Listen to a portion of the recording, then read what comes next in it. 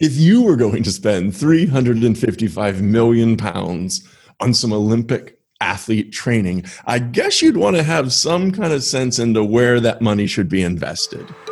Hello, listeners, and welcome to Squeezing the Orange of Social Science, a podcast hosted by myself, Akin Omobitan, and Professor Dan Cable. On each episode, the two of us pick apart peer-reviewed and published social science papers. I'm hitting these hard P's, man, and we squeeze them for their best bits so that you, the wonderful listeners, don't have to read all of this. And we know you won't read it. We know you won't read it. We love reading it, and we love talking about it, so we want to share it with you. What's up, Dan? What's Hi, up? Akin. Hey. Looking forward to discussing this one. It's a little bit of an odd article for us. It's the Great British Medalist Project.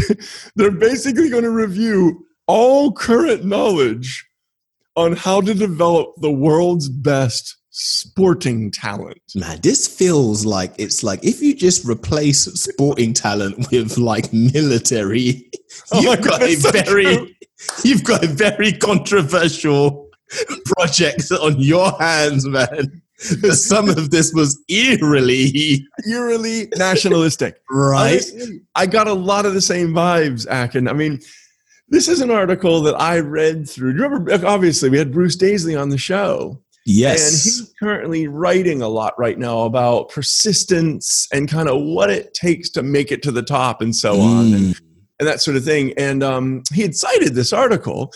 So when I first went and kind of did a gander through, I thought, well, this is kind of up our alley. You know, this actually fits because it's evidence-based, it's practical and so on. But my goodness, when I finished actually turning the last page, I thought this is like a nationalistic tour de force. It's like it's like a chest-beating braggarting around how many golds did you get? This is what I really love about sports, man. I used to be super big into sports, right? I was a massive football / soccer fan, and Arsenal were my team. Arsenal, the North London Delights, and it just got to a point, right, where so much money came into the sport. And I would watch Arsenal lose and seeing these players who were on like tens of £1,000s a week and watch them lose and seeing the fans being more upset than the players. And I was a bit like, man, I think I've probably spent way too much of my love and affection on this team. And I did there's very few men who dare to do what I did. And I just stopped supporting Arsenal. I just stopped one day. I was just like, I don't know why this commands so much of my emotional space. Right? It really commands a lot of emotional space. It really does. It's also, okay, so that's true. And what that means in a national sense is it commands a lot of tax dollar. You know, because in this case, like for the Rio Olympics, 355 million on just like the training bit. You know, and it's just sort of really interesting to ask the question, like, wouldn't you maybe be better off building a bridge? Or, you know, just like, if you got tax dollar, like put up a school. That's a pretty good looking school for 355 million. Imagine if we turned up like outside like school sites and people just gathered to watch schools being built and just cheered them on. Just cheered on like bricklayers, teachers, like, come on, you know, providing a better future for our youth. Come on, man, you can do it. It's like you got it. You got this. Yeah, how about a world record school? How about we start constructing a world record school? But it's like, I don't know. I mean, I guess I'm the wrong guy because I routinely emasculate myself by saying things like, I don't watch much sport when it's like the World Cup and stuff like that. Like, I routinely am seen as less than because, for example, when I was in North Carolina, University of North Carolina, I just didn't care about basketball. And people would look at me like, what? Almost like not even human. Like, you're definitely not a man. I'm not sure you're human. If you keep talking that way, you're right out this door. You're like a conscientious objector during like, you know, I just don't believe that we should be going to fields and killing one another. And people are like, but the flag. What's wrong with you? And there very much is that when it comes to, because like supporting Arsenal at a local level, that's very much like an individual choice. Like I have found a reason why I wish to fight other men in pubs.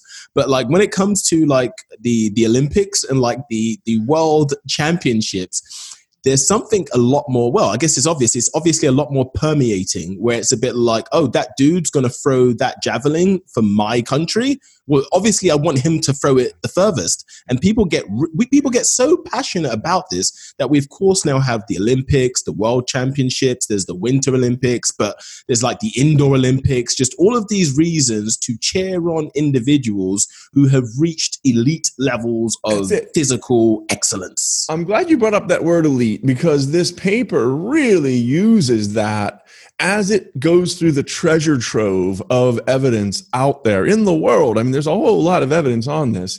But what they basically did is they looked at what moved people from being non-elite, which were like competing below national levels. Like right off the bat, these are going to be more fit than you, me, or like 97% of the people listening, right? The ones that are in their low end would basically outrun us. I mean, in every possible way.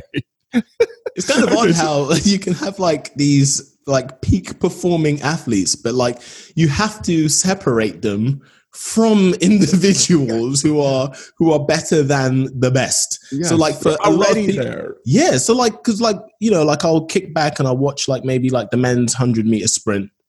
And the dude who comes last has probably done it in around like 10 seconds. So he's running like fast, as if he's being chased by like bullets, like these, and they're coming in last and they're disappointed, and it's like, I'm only able to run 100 meters in 10.89 seconds. I'm a failure. And there's people like sat down on the sofa who are watching this dude and are like, you're so slow. Why can't you do it? You know, they're rustling the crisp bag. You know, they got a beer. Boo! So on that end of the continuum, we got these ones called the non-elites, and then it goes to the junior elite. So these are like at the international level already. That's still the junior elite. The elites, now we're talking senior international level, and then what they're focused on in this paper are the super elites, which are you must win a gold medal. If you got the bronze, don't knock here. That is insane, man. Like, you know what? Like, as much as I have shifted from being sports obsessed to kind of like, you know, take it or leave it, being able to lift more than any other person, that is a pretty big deal. Like, there's still a bit of a dude in me, you see, right? So it's like, I'm still very much impressed. It's like, wow, you can throw that metal ball so farther than anyone. Like that's a decent brag. Like no one can dive off of this height with more grace than I can. Like, but we're talking gold. Like this is like, so I guess what they wanted to look at is what does it take in terms of like training and development. There's a bit of like a HR term in. We'll like throw that in there so it still sounds very business-like. But in terms of learning and development, because like imagine this is something that organizations, like you kind of have a budget each year and you're a bit like, okay, so we want to throw a certain amount of money into the learning and development of the people who work here. And maybe if you're a parent and you've got like a kid who's interested in loads of different things, you're a bit like, okay, then realistically, in terms of money and time, I can afford for the kid to maybe have this instrument, this sports activity, maybe teach them a foreign language. But at some point, your resources start to diminish somewhat. Like you have to spread them. Yep. And so they're looking at, well, if we want to produce like, you know, gold medalists and we want to produce more of them, and we're being given these budgets of like hundreds of millions in terms of like policymakers, in terms of coaches, where should that money be going? And also, if they're reviewing existing research, what should they be focusing on and what could they possibly do with dismissing? So in that sense, it was pretty dope. They got like people working in sports. There was like researchers. There were like policymakers, coaches. There was like loads of individuals. Like that's probably why we didn't say all of the names off the top on this episode. But quite a lot of individuals were reviewing a lot of these things to be like, well, what can and can't you, or what should and shouldn't you be focusing on if you're gonna put your resources into developing like winners? These humans, these human winners. Yeah. That's exactly right. And what Akin and I talked about doing, there'd be sort of, in a weird way, too many things to tell you if we tried to go through the whole paper, because frankly, it's not a study. It's hundreds of many, many studies and books and facts about what's happened in the world. But what we thought you might find interesting, dear listener and watcher, is we each have picked out like two things that we were a little bit surprised or intrigued by, and we haven't shared those with each other yet. So Akin, do you want to sort of yank out your first sort of fun fact, something you read that was like fact-based? I mean, this is all evidence-based, right out of real studies, basic research. What was something that surprised you that you'd like to share with them and with me? Yeah, this one was a bit of a reminder more than a surprise. So we can kind of like dance this one back, and you might be familiar with it. Like a few years back, I read Outliers by Malcolm Gladwell because I was trying to figure out what is wrong with me and why am I not an outlier? Like I shall read Malcolm Gladwell's Outlier and then become an outlier. Like every other man and woman on the planet. And that's how I will transcend. Say, this is not a good outlook. Must read it faster. Let me see. But like what I thought was like pretty dope, because in the book Outliers, he talked a bit about sports people. And it was this idea of how some of the best athletes that we see today, part of it is that they kind of got lucky in terms of when they were born. So it's this idea of with the academic year, so in like Western societies, that's typically from September right around to the following summer. And so when we're younger, we develop at like, a lot happens in a short space of time. So a kid who's born in September could end up having a significant cognitive and physical advantage over a kid who was born in July. My birthday is July 31st, and I read that book and I was like, damn it, this is why I'm not playing for the NBA Jam or whatever basketball team there is. But like, I found it really interesting how, because of that, there is, I wanted to like wrestle it, I guess, a bit with you, Dan, because I guess if we're talking sports and you have 20 kids, you've got 20 kids who are really eager, and we'll just use sprinting as an example. Like any sport where like there's an objective winner, so nothing that needs to go to the judges. But if you're just talking about who jumped the highest, who ran the furthest, who ran the fastest, as a coach, you're gonna go with whoever. There's gonna be numbers. Like, you're like, okay, well, these kids just keep winning. So like, and I guess in Outliers, Gladwell was explaining how what this does is it means that those kids end up getting more coaching, more one-to-one time. And I imagine more psychologically, confidence. There you go. Yeah. Talk about that as well then. Yeah. Yeah. I think that's a really important and cool thing. Even when you're thinking about, as a parent, putting your kids in a little late, holding them back a little bit, those ideas of sort of like there are choices. And if they were a whole year older, they might be dominant, both from athletic prowess perspective, but also in the classroom itself, because, like the maths would probably come a little easier if you're a year older and, brains develop and then cognition follows.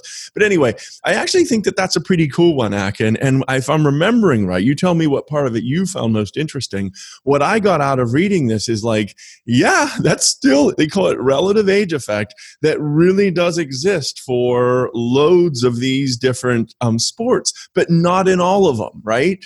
There were a couple of them where it didn't seem to be associated with when you were born. I think what I was noticing as well is, and I found this pretty interesting as well, there seems to be a distinct difference when it comes to team sports versus individual sports.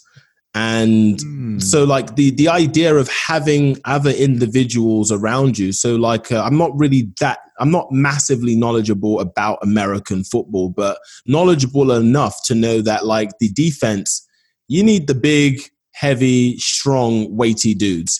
But from what I've observed, the quarterbacks are usually like light and quick. So there is something about being able to like identify like those differences in players. And so it was, I guess, kind of like tailing back to this idea about like age and like the potential that it has, one of the things I find is that they were trying to maybe defend that, as in saying like, don't necessarily see this as the solution, because I guess it's like an element, but probably not the strongest predictor. I think that's a really good way to think of it, that it has a certain validity. There is an all else equal. They seem to do better in a lot of sports, but like, for example, yes to ice hockey, yes to baseball, obviously both United States and in this particular study, but not American football. And so just this idea that it kind of depends on the sport and that it isn't that weighty of a factor anyway, but it is one of those ones that's very intriguing, which is probably why you picked it. It's just intriguing to think that as a parent, as a coach, you can kind of think about it as a predictor of whether or not you're going to end up being a gold medalist. I mean, that's really an interesting fact, that by knowing that you're like a September kid and not a July kid, I know you're more likely to get a gold medal. Which requires, like, as a coach, it requires you to be able to look beyond things which are just clearly apparent. So like, you can see who's tallest, you can see who's strongest, you might be able to see who crossed the finish line first, like you would be able to see that. However, are you also as a coach able to see who came last and keeps coming last but keeps turning up? Like, who is losing, and they might be losing every week, but there you go. Yeah. I was going to bring up my first one. Go for it. Yes, please do. Well, this was just downright almost shocking to me. I mean, I'm a big fan of intrinsic motivation. For me, the concept of the fire that burns from within, that drives you through the rain and through the grit and through the hard times of, lifting weights and ripping up your body. I'm a big fan of like that. This is interesting. They found that elite athletes, so these are people that won a gold medal, they have higher levels of extrinsic motivation and lower levels of intrinsic motivation than these so-called less accomplished athletes, like those idiots that win like a bronze. Oh, silver? No, not super elite here. Thanks for showing up. Take that home, hang it on your wall. Of shame. Anyway, what they found is this obsessive, controlling passion is like a stronger predictor of deliberate practice. And like, therefore, according to this, those that did the very, very best were not what they call harmonious passion, which is like intrinsic, self-determined, but more like they want to win because they want to look good to other people. And I mean, listen, I wouldn't have thought that. That's not predicted to me. But the data, I mean, they cited 5 different studies that have like shown this phenomenon. So to be honest, I think that was really just worth mentioning because it's a little surprising. What was your reaction to that one, Akin?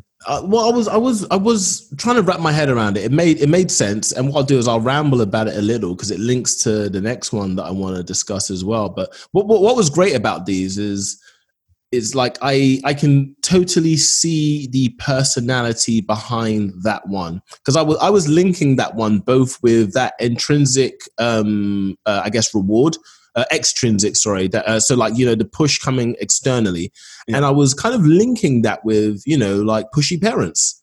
And part of it being like them wanting to look good in front of others, but then also them not wanting to look bad in front of others. And both possibly those are extrinsic. Yeah. So just that idea of what value is there in a pushy parent or a pushy coach?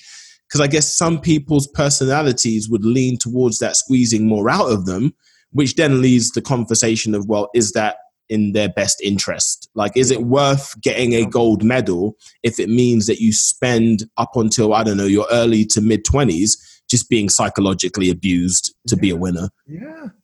It's a great question. And the way you just asked that is why I think I find it so interesting, which is, if you start down the path of let's do a study on who wins the gold, then you might get to this point of saying, well, that's kind of nice. That extrinsic motivation is pretty sweet. That's a dumb criteria. Like in my mind, that's not a way to judge life. You may have a gold one, I may have a silver one. Both performed, both did a lot of cool stuff. I was happier the whole time, where you were like looking around, feeling worried and kind of anxious about waiting all the time. So that's actually really cool. And it kind of just cleared it up for me why I found that a bit counterintuitive, if you will. Yeah. Okay, over to you, Akin. What's your next one? Well, the next one as well, like just to kind of like tail off of that point as well, it is fascinating how like our competitive drive as a species is strong to the point where someone can be the second best in the entire world at something and feel like a loser.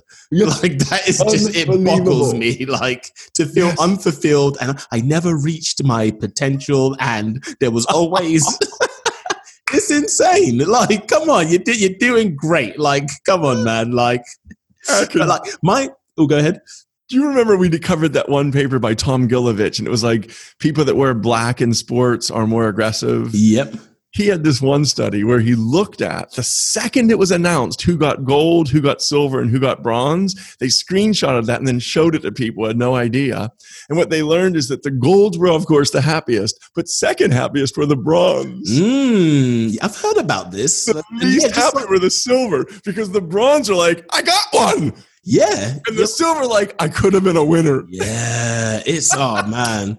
But yeah, the other one I wanted to throw at you, which I found real interesting, actually. Like, so there was a couple sentences here, which was, there is evidence at non-elite level for the influence of narcissism on performance. Narcissists have an inherent, albeit unrealistic, belief in their ability, but this self-belief may well facilitate very high levels of performance under pressure. So similar to your previous one, Dan, this was us having, like, socially, narcissism, at least from my perspective, narcissism bad.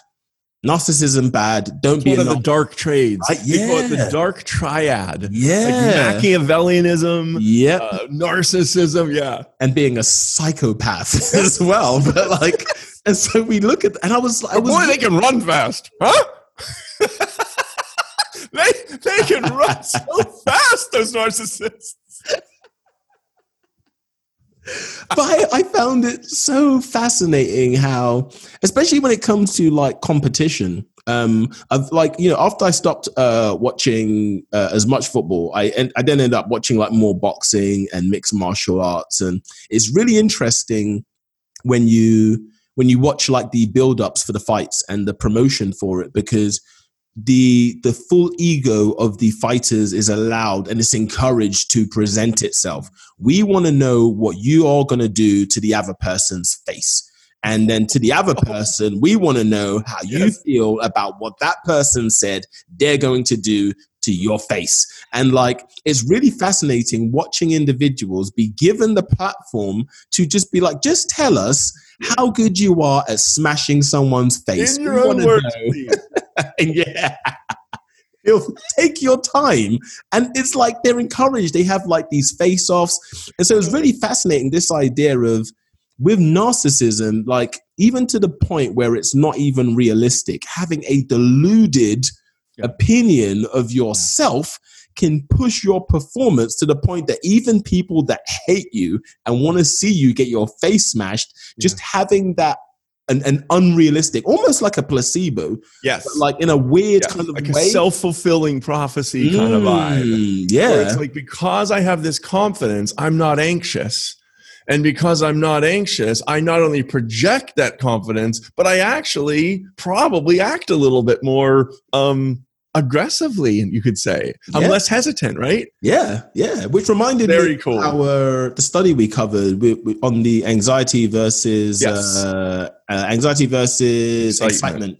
And that ability to have a physiological reaction. So they're both very similar, anxiety and excitement. You will feel very similar, but if you're able to channel it more towards excitement, then improve performance. So yeah, Dan, do you have like a final one as well? I got one more, and it has to do with this early specialization question. And it has to do with like, is it better to be like Tiger Woods' parents, where from age like 2, you just put them into golfing, or you just put them into football, or just and like, that's it. you just do that the whole time, and then you get your 10,000 hours, another sort of big idea, and then they become the best in the world. And they found almost no evidence that that's the way it works. They found that sampling seemed to be a better predictor. And so this is a quote: the evidence at non-elite, junior, elite, and super elite, so at all 4 levels, suggested that many athletes have not progressed just in that one discipline, but they practiced multiple sports during childhood and adolescence. And like all these data points, they went through all these different studies, that the potential costs and risks associated with that early specific practice, like if you just get into one, that there's all this, like there's less enjoyment, there is more restricted activities outside of sports, so like you're not developing your brain as much in some ways, exhaustion, overuse injuries, increased risk of dropout in the sport. So like there's all these downsides to early specialization, but they didn't find much upsides. And I mean, again, if you're a parent and for whatever reason you think that the thing you need to do is get your kid to be like a gold-winning Olympiad, let them play. Right? It's like, let them play. Let them try shit out. That was the highlight for me of that one that you mentioned. Even in their studies, I say even as if, I think I say even because there does seem to be a lack of appreciation in the value of play. And so it's this idea that like enjoying yourself cannot possibly yield any positive returns. Like if you're enjoying yourself, you're clearly not doing something right. Like, so it was really like when you truly lose the plot on life and you start to think of it as like, well, I must not be happy because I don't have any gold medals. Oh, dearie me. Man, anyway, this has actually been really fun. It was such a different kind of article for us. In a way, it was kind of a nice break because rather than reading methodologies, it's almost more like a meta-analysis of what we know about like athletes that win the highest levels. So found it kind of interesting, but definitely a joy to chat with you about it. Oh, totally. And listeners as well. This one's a really quick read, actually, and it's very, very much overviews. And not to worry if you're not even super big into sports. There's a lot of like transferable talking points here. But the title, once again, The Great British Medalist Project, we'll include it in the description and whatnot. And you can skim through this in probably like half an hour of reading. And there's definitely gems, like I say, which could transfer into parenting, leadership, just different areas of life. This has been a blast. Thanks once again, Dan, for rocking. This has been help me get those lungs going with some good laughter there as well, man. Listeners, we are on iTunes, and we would love for a shiny 5-star review. That will help bump us up like different ratings and different things like that as well. And also, once again, if you see us post on social media, it'll be dope if you gave us a share as well, just so that we can. And I wanted to do a shout out as well. I'm just going to take like a second more, Dan, because I think, and I want to quickly double check I'm getting the name right. Yeah, I want to give like a super shout out to Carla Carla Scopes. I'm not sure how to pronounce it, so I'm messing that up entirely. But Carla's always showing heaps of love, especially on LinkedIn, sharing it with the community as well. Thank so you, I know Carla. we definitely bagged some more listeners there. So with that said, I think we're about to dip, right? You ready to get out of here? That's it. Thanks, everyone. Thanks for listening. Awesome. Ciao.